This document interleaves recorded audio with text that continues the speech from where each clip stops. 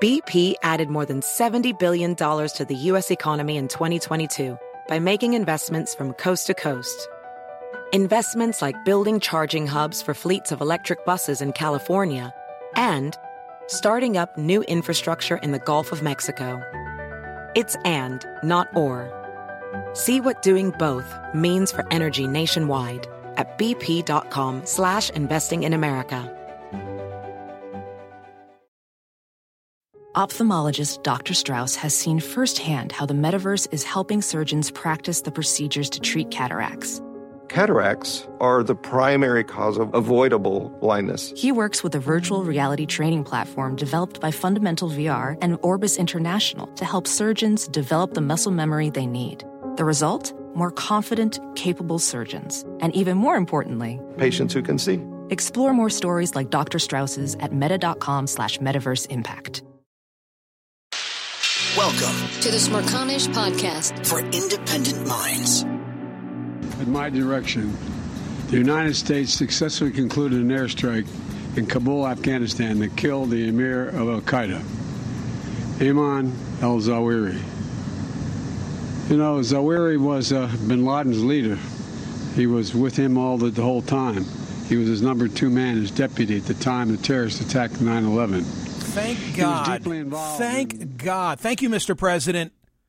And good riddance to Ayman al-Zawahiri.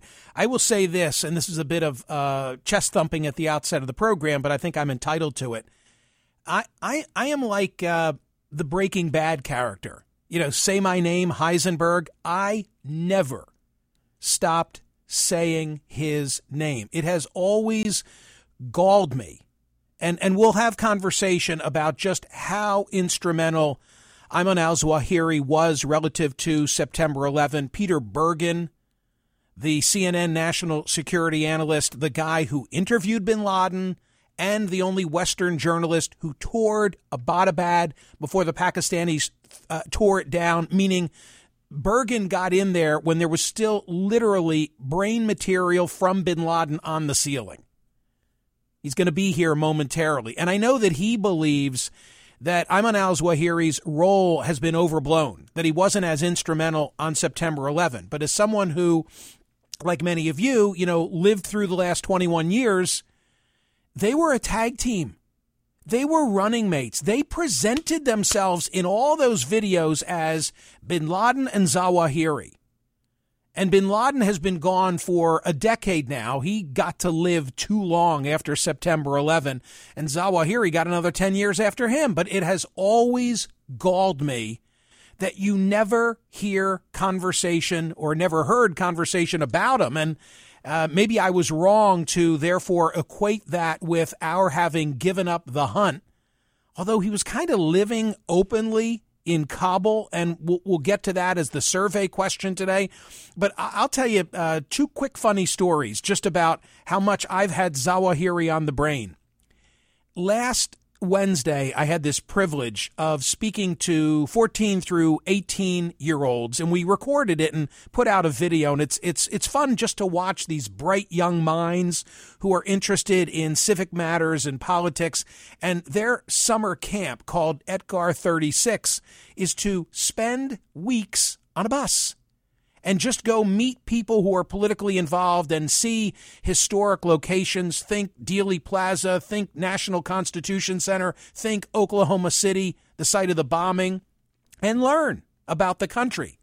So in the Q&A, I'm not sure how it came up. I think I was explaining in the Q&A to these kids, these teenagers, my break with the Republican Party and why I had left the GOP after being a loyal Republican foot soldier and running for office, serving in the Bush 41 administration.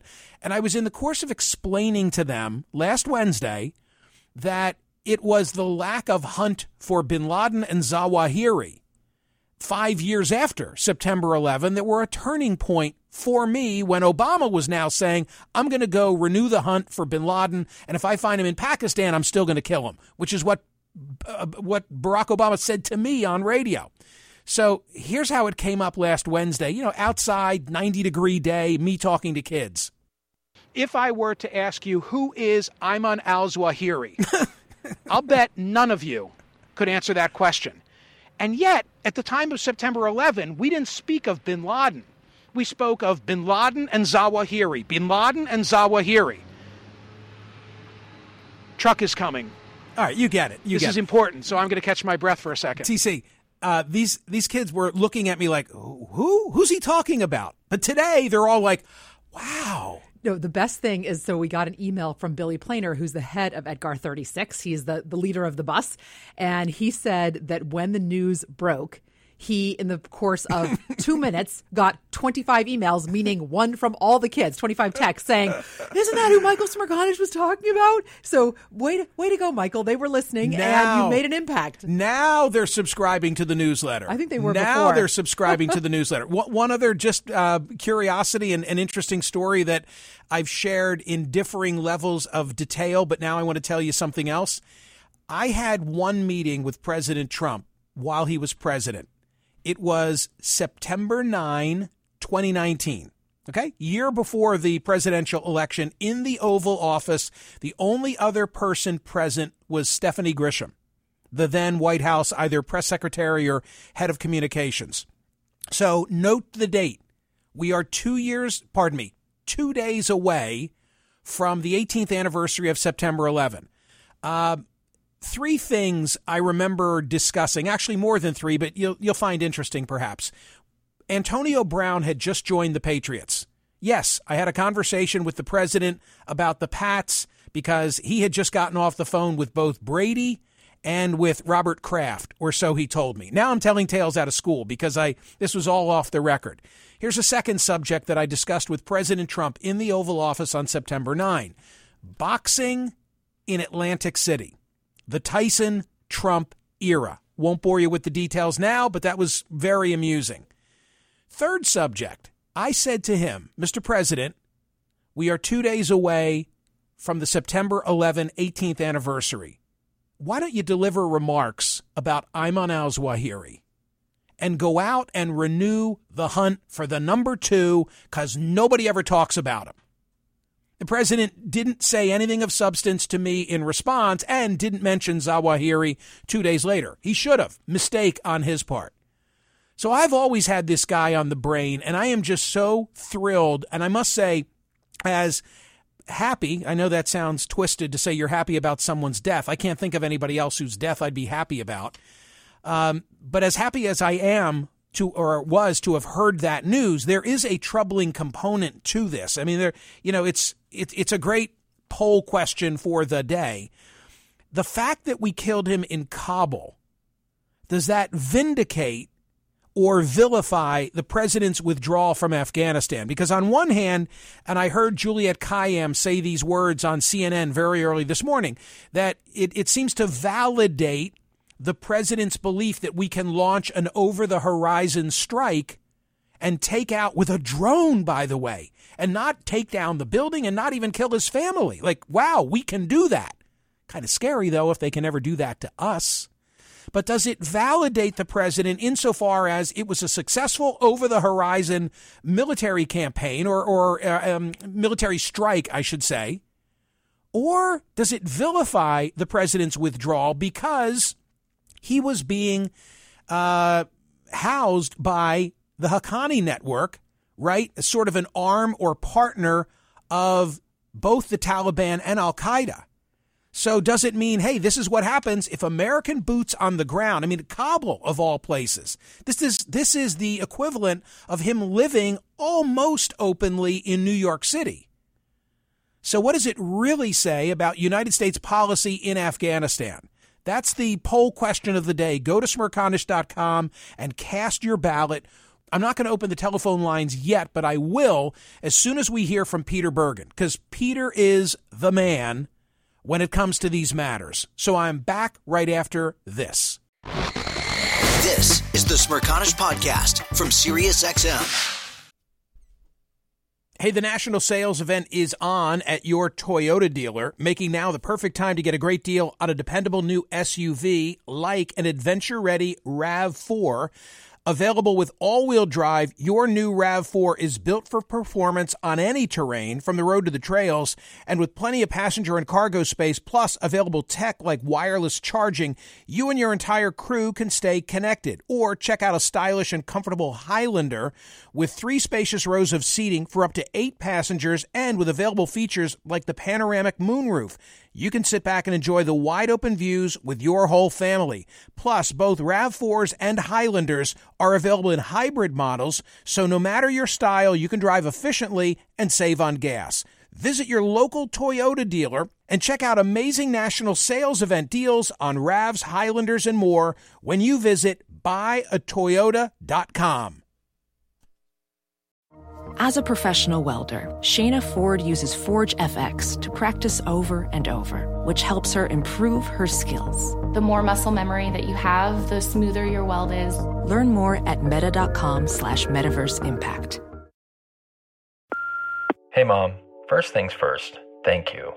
It's my 1-year anniversary of my decision to say, yes, I need help, and yes, I choose me. And that's the miracle. I'm lucky that the strongest person I know is my own mother. Love you, Mom. Maxwell. Be that strong person who makes the difference. If your loved one is struggling with drugs and alcohol, reach out to Karen for a different kind of addiction treatment. Visit caron.org/lost. Listen to Michael live weekdays on POTUS, Sirius XM Channel 124, and on the SXM app. Okay, this is the person I most want to speak to today, and I will give his credentials an extended read, and then you'll understand why. Peter Bergen is a lot of things. He is CNN's national security analyst. He's vice president at New America. He's a professor of practice at Arizona State University. His latest is a paperback, The Cost of Chaos, the Trump Administration and the World. His previous titles, the following: Manhunt, the 10-year search for bin Laden from 9/11 to Abbottabad. I would add parenthetically, that is the definitive account of how we killed bin Laden. He's also the author of The Longest War, the Enduring Conflict Between America and al-Qaeda, The Rise and Fall of Osama bin Laden, and United States of Jihad, Investigating America's Homegrown Terrorists. You might recall from his prior appearances on my program that Peter Bergen once interviewed Osama bin Laden. Peter Bergen also, I think, was the only Western journalist to tour the Abbottabad compound when bin Laden's blood was literally still on the walls, that is, before it was taken down by the Pakistanis. This is Peter Bergen. Peter, thank you so much for coming back to the program, especially today. Hey, I'll bet you'd want to see that house in Kabul where Ayman al-Zawahiri was killed by a drone. Indeed. According to senior U.S. government officials, Zawahiri was at this house. He never left it. It was sort of a safe house that his wife and kids and grandkids were living in. He was killed on the 3rd floor of that house on the balcony, not dissimilar to the killing of bin Laden in Abbottabad, where, of course, there was a U.S. Navy SEAL operation as opposed to a drone strike with Hellfire missiles. But I think, Michael, an important point is there's been quite a lot of misinformation about who Zawahiri is, and I'd like to kind of try and clear that up for your listeners. So, President Biden, clearly, made a good decision, and Zawahiri is the leader of al-Qaeda. But a number of things that President Biden said last night just simply aren't true. One, that Zawahiri was deeply involved in the planning at 9/11. Two, that he was involved in the planning of the USS Cole, which killed 17 American sailors in 2000. Three, that he was deeply involved in the planning of the U.S. Embassy attacks in 1998 in Africa that killed more than 200 people. All those statements really aren't true.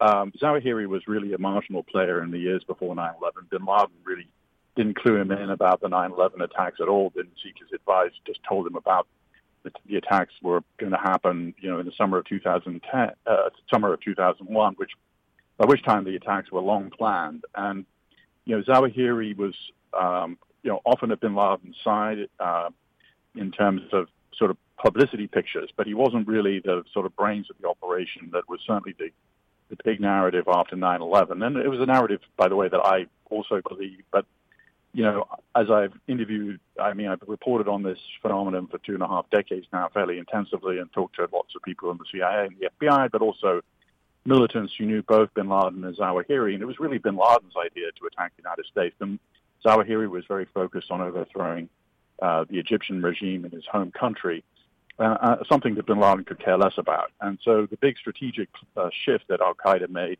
to attack the United States, to plan 9/11, was done almost without any input from Zawahiri at all. And so a lot of the things that have been said, and President Biden has been at the forefront of this about Zawahiri, aren't really the case. And there's really no need to gild this particular lily. Zawahiri is undoubtedly not a very bad guy, the leader of al-Qaeda for the past decade plus. But he is not the sort of mastermind, the brains of al-Qaeda that has been presented in the years since 9/11, and in particular in President Biden's speech last night. So what did he bring to the table, and why did bin Laden always want him at his side? Zawahiri's a smart guy. He's a surgeon. He comes from an upper middle class, a very distinguished Egyptian family. He brought, when they were younger, Zawahiri was sort of somebody that bin Laden really looked up to. He was somebody who spent 3 years in an Egyptian prison. He'd been involved in trying to assassinate Sadat on the fringes of that conspiracy. And so early on in their relationship, bin Laden sort of looked up to Zawahiri. But the relationship switched by the time we get to 1996 and bin Laden's living in Taliban-controlled Afghanistan and beginning what would eventually become the 9/11 plot. At that point, Zawahiri was a penniless refugee with, literally a handful of followers. And bin Laden needed him for public relations. He was an Egyptian, so when bin Laden talked about founding a World Islamic Front, Zawahiri was good window dressing for that. And, bin Laden's deputy in the pre-9/11 era was somebody called Abu Hafs al-Masri. And he was really the military commander of al-Qaeda. He was killed in a U.S. airstrike 2 months after the 9/11 attacks. And he was really the guy that bin Laden relied upon. At that point, he promoted Zawahiri to become his deputy. Certainly he was the deputy for a long time, then became the leader. But looking forward a bit here, Michael, we've got who's going to replace bin Laden. And I think, most people who follow this, including myself, think there is a guy called Saif al-Adil who's been long living in Iran. He may have already gone to Afghanistan. And he's a former Egyptian Special Forces officer. He has been with al-Qaeda since the beginning. He might actually be a more effective leader than Zawahiri, unfortunately. He certainly had long experience in al-Qaeda. He's well known to the Taliban. And, certainly as we've begun to know more about what happened during the strike over the weekend, what's pretty striking is the extent to which senior leaders of al-Qaeda, of the Taliban, knew that Zawahiri was in Kabul, according to U.S. government officials. And he was operating there fairly freely. He, according to the United Nations, he recorded at least 8 videos between the time the Taliban took over and May of this year when they released a report about al-Qaeda. So he felt very comfortable at the safe house. He was recording videos. This may have been part of the kind of composite of intelligence information that led to him certainly trying to, he made the mistake, just like bin Laden to some degree, of kind of getting back in touch with his family. He was taking more risks, because he felt very comfortable in Taliban-controlled Afghanistan. So it's great that, that Zawahiri is no longer, alive.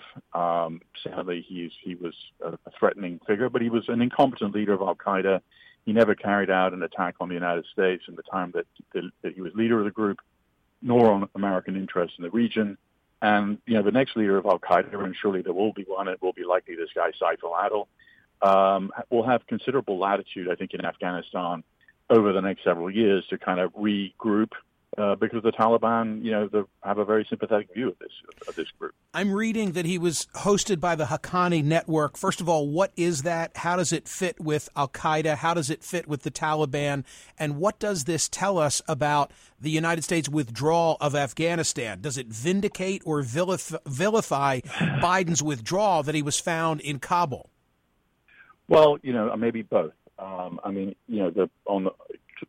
there was a lot of discussion about as the United States withdrew, could we do these so-called over-the-horizon operations, once we were no longer boots on the ground in Afghanistan? Clearly, this operation shows that we can. But on the other hand, the Haqqani network, according to the United Nations, Siraj Haqqani, who's the acting minister of the Interior in Afghanistan, is actually a part of a leadership group of al-Qaeda. So you can't get, the idea that the Taliban were just going to break with al-Qaeda is a total nonsense. And we're about to come up to the first anniversary of the Taliban takeover on August the 15th.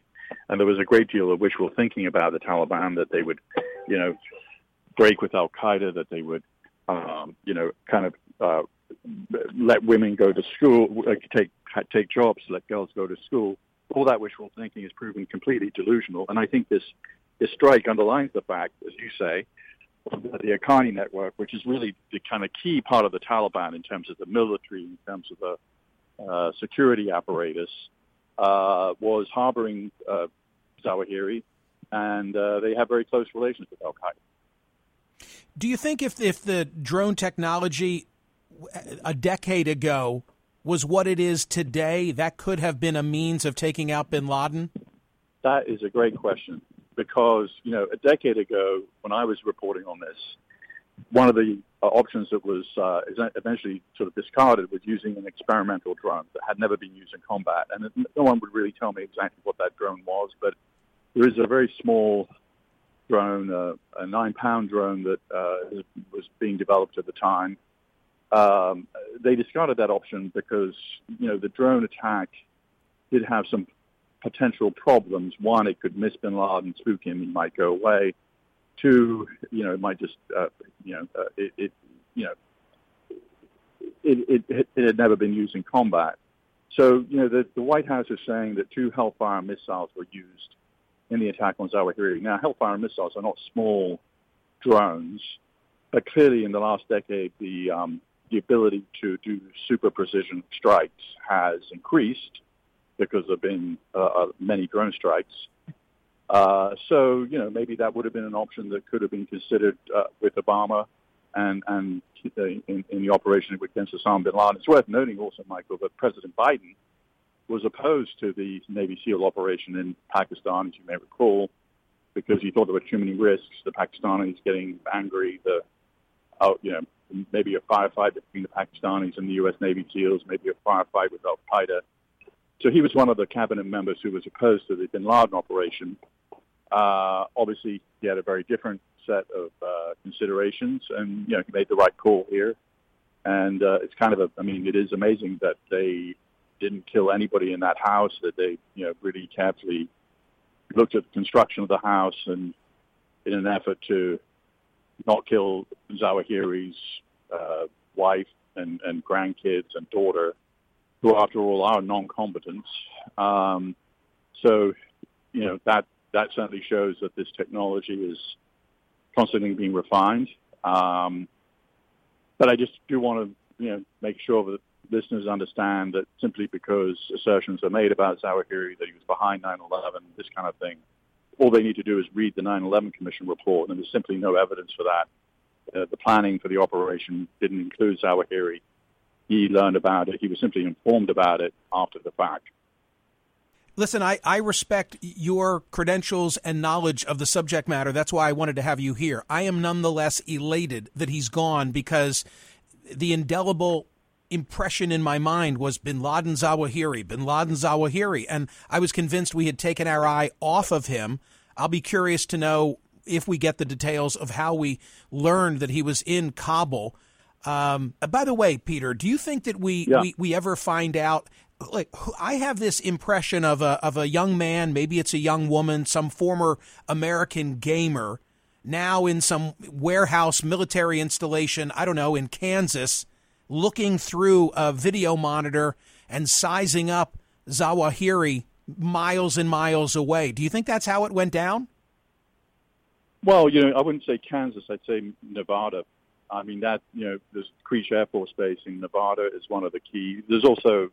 I also would add, there's a key U.S. military base in Qatar, which houses up to 10,000 American servicemen and women.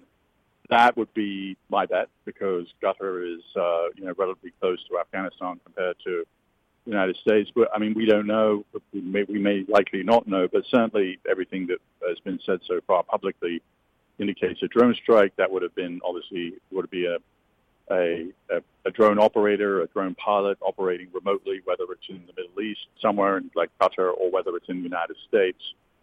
And they would have spent a long time. These drone operators spend a long time with the subject. I mean, there's a pattern of life established. There was this great care to make sure that there wasn't civilian casualties, or including members of Zawahiri's own family. So that is, I think, what you are suggesting is basically how it seemed to have gone down. We're still going to learn about the intelligence, as you say, that led to bin Laden. It appears pretty clear that his desire to get back with his family seems to have been an important part of that. I also think the fact that he's releasing multiple videos kind of probably opened it up to additional scrutiny. The videos had to be filmed by somebody. They had to be uploaded somewhere on the internet, which is not exactly a super common phenomenon in Kabul right now, with very limited electricity and the economy basically in shambles. But certainly, I think August 15th, the Taliban takeover first anniversary will happen, and I think Biden will come in for quite a lot of criticism of what happened. But this, I think, will inoculate against a lot of that criticism, because it's will be relatively almost in the same frame from a time point of view, but also it does sort of suggest that the United States can do these over-the-horizon operations, which is really a big kind of critique of Biden's decision. A final thought. I love the trivia. I love the details, like the idea that someone pulled that trigger at Creech in Nevada and then stopped at Taco Bell on the way home and went to Walmart the following Saturday.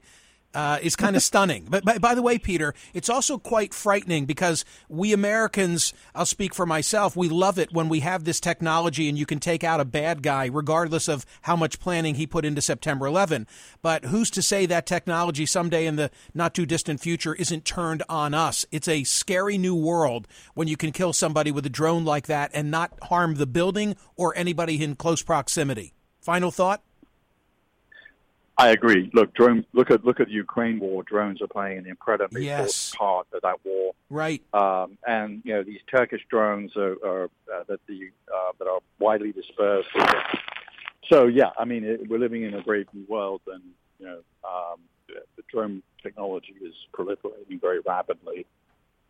Peter Bergen, can't thank you enough. And I know how in demand you are today. Best of wishes. Thank you, Michael. Okay, thank you. His most recent book is The Cost of Chaos, the Trump Administration and the World. And you heard what I heard, but I think he answered that the proper response to today's poll question is both.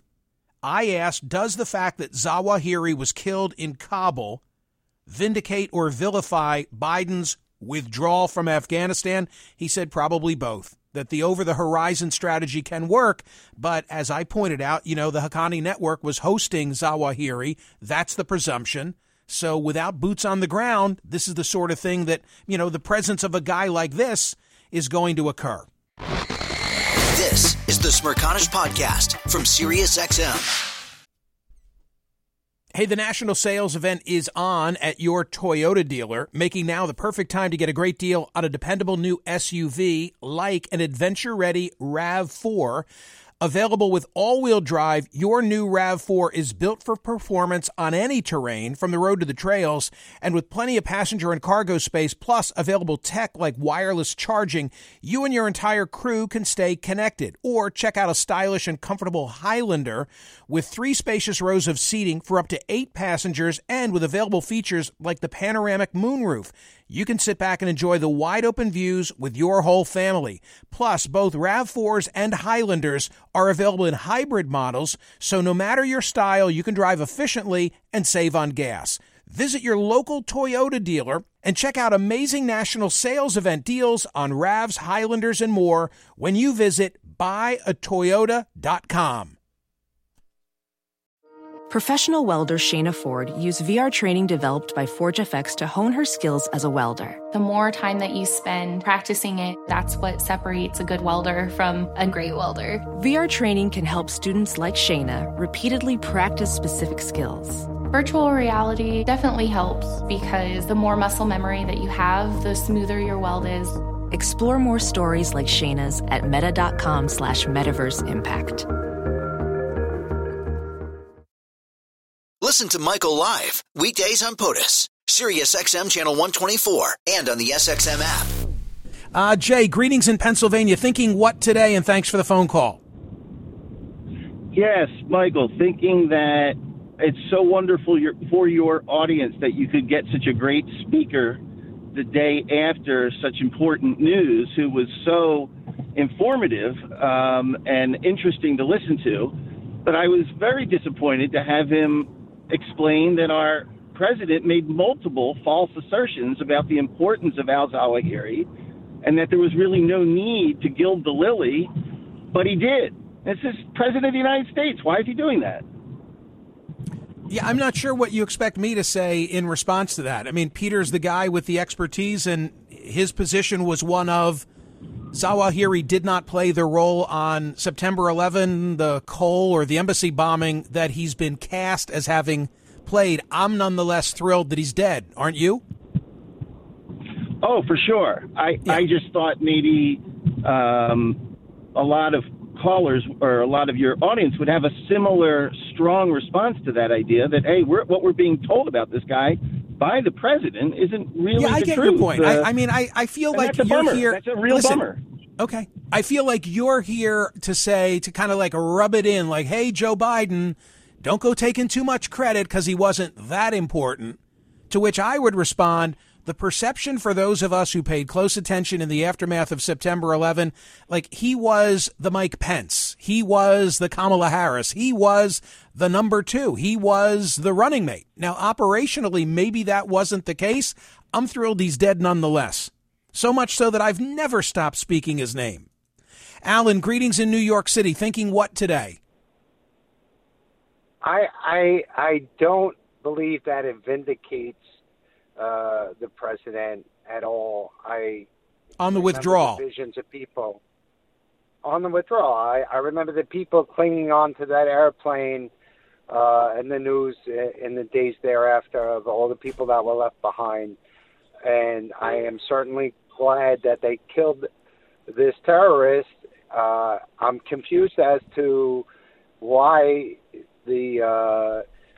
it's such a big deal that nobody else or nobody in his family was injured in this attack or the strike. I'm not even going to call it an attack because I don't think that al-Zawahiri really gave a damn about anybody that he killed. How many people were on those planes, in the towers, at the Pentagon? I mean, I just don't get it.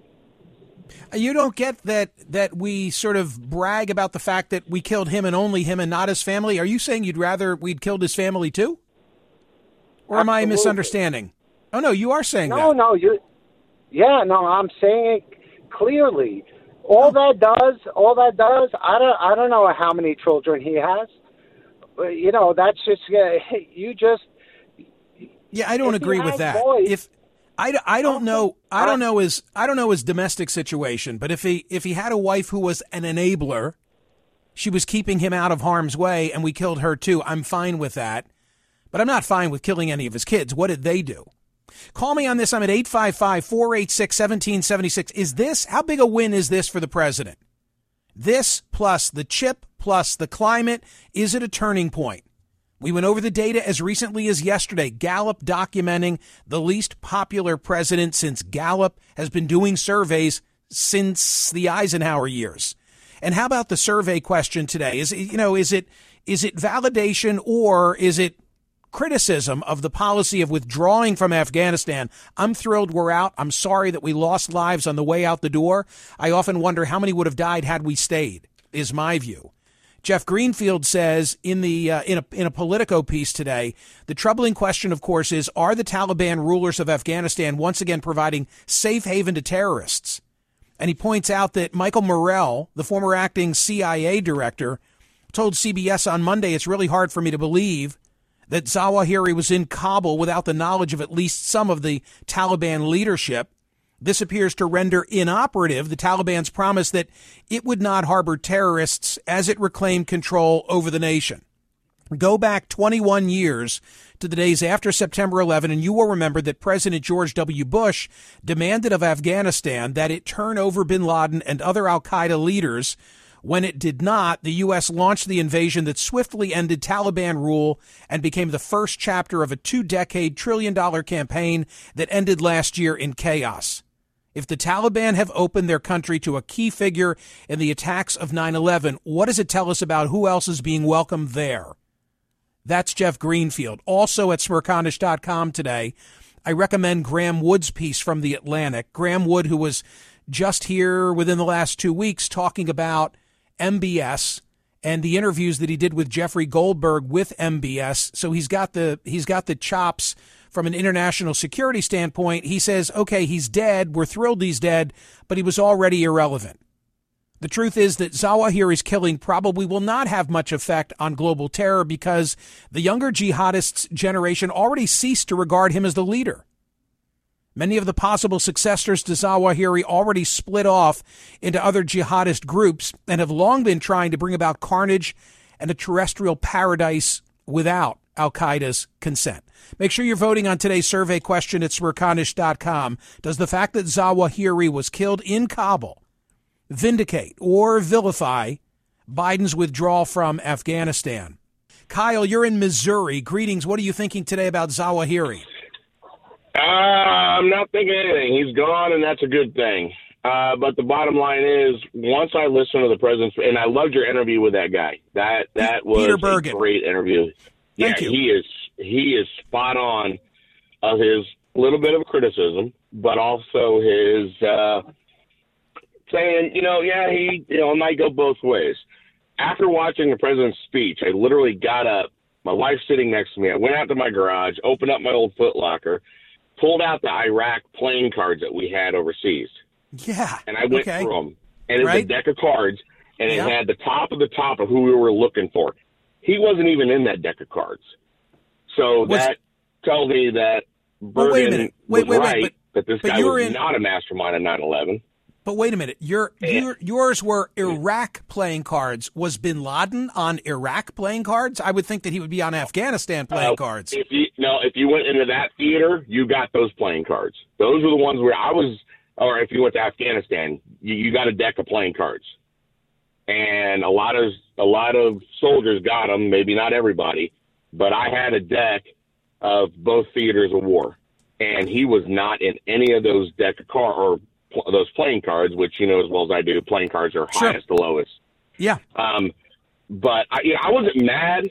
I'm just like, wait, whoever wrote his speech had no idea of who this guy was. In other words, who were the masterminds, who were behind it. They just wrote it to fluff it up or whatever. I'm glad he's dead. My other conflict was when, and again, I know you hate whataboutisms, but please bear with me.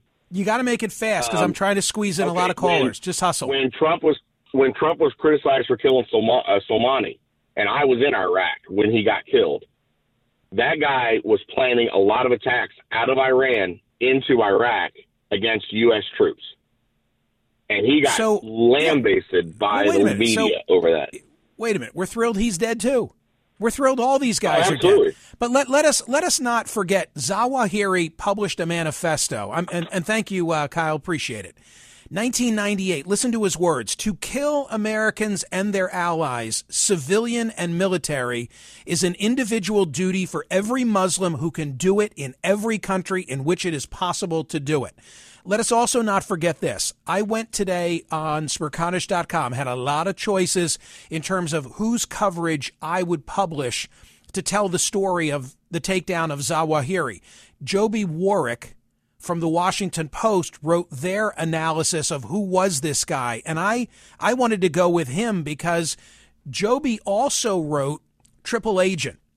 Do we all remember what happened December 30, 2009, when there were 7 CIA officers who were killed in, I think they called it Forward Post or Operational Base Coast, KHOST in Afghanistan? And you're saying, what does that have to do with Zawahiri? What it has to do with Zawahiri, the day that 7 CIA officers were killed when a guy had an explosive device, is we, the CIA, the government, the Americans, had dropped our guard, so thirsty for information then about bin Laden and Zawahiri. And there was a guy, and he ended up being not a double agent, but a triple agent, hence the title of the book, that we thought was going to take us to Zawahiri. And we allowed him onto this base without the typical clearance at checkpoints as a sign of respect. And he ended up being wired with an explosive device and killed a lot of Americans. That is direct. I mean, I put the blood of those individuals at the feet of Ayman al-Zawahiri as well. The ripple effects of this guy were significant, is what I'm trying to say. The Smerconish Podcast for independent minds. Listen to Michael Smerconish live weekdays from 9 a.m. to noon East on Sirius XM's POTUS Channel 124 or anytime on the SXM app. Connect with Michael on Facebook, Twitter, YouTube, and at Smerconish.com.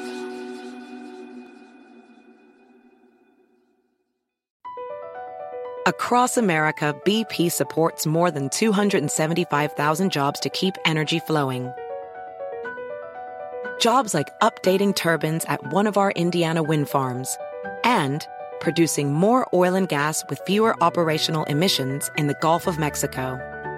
It's and, not or. See what doing both means for energy nationwide at bp.com/investing in America.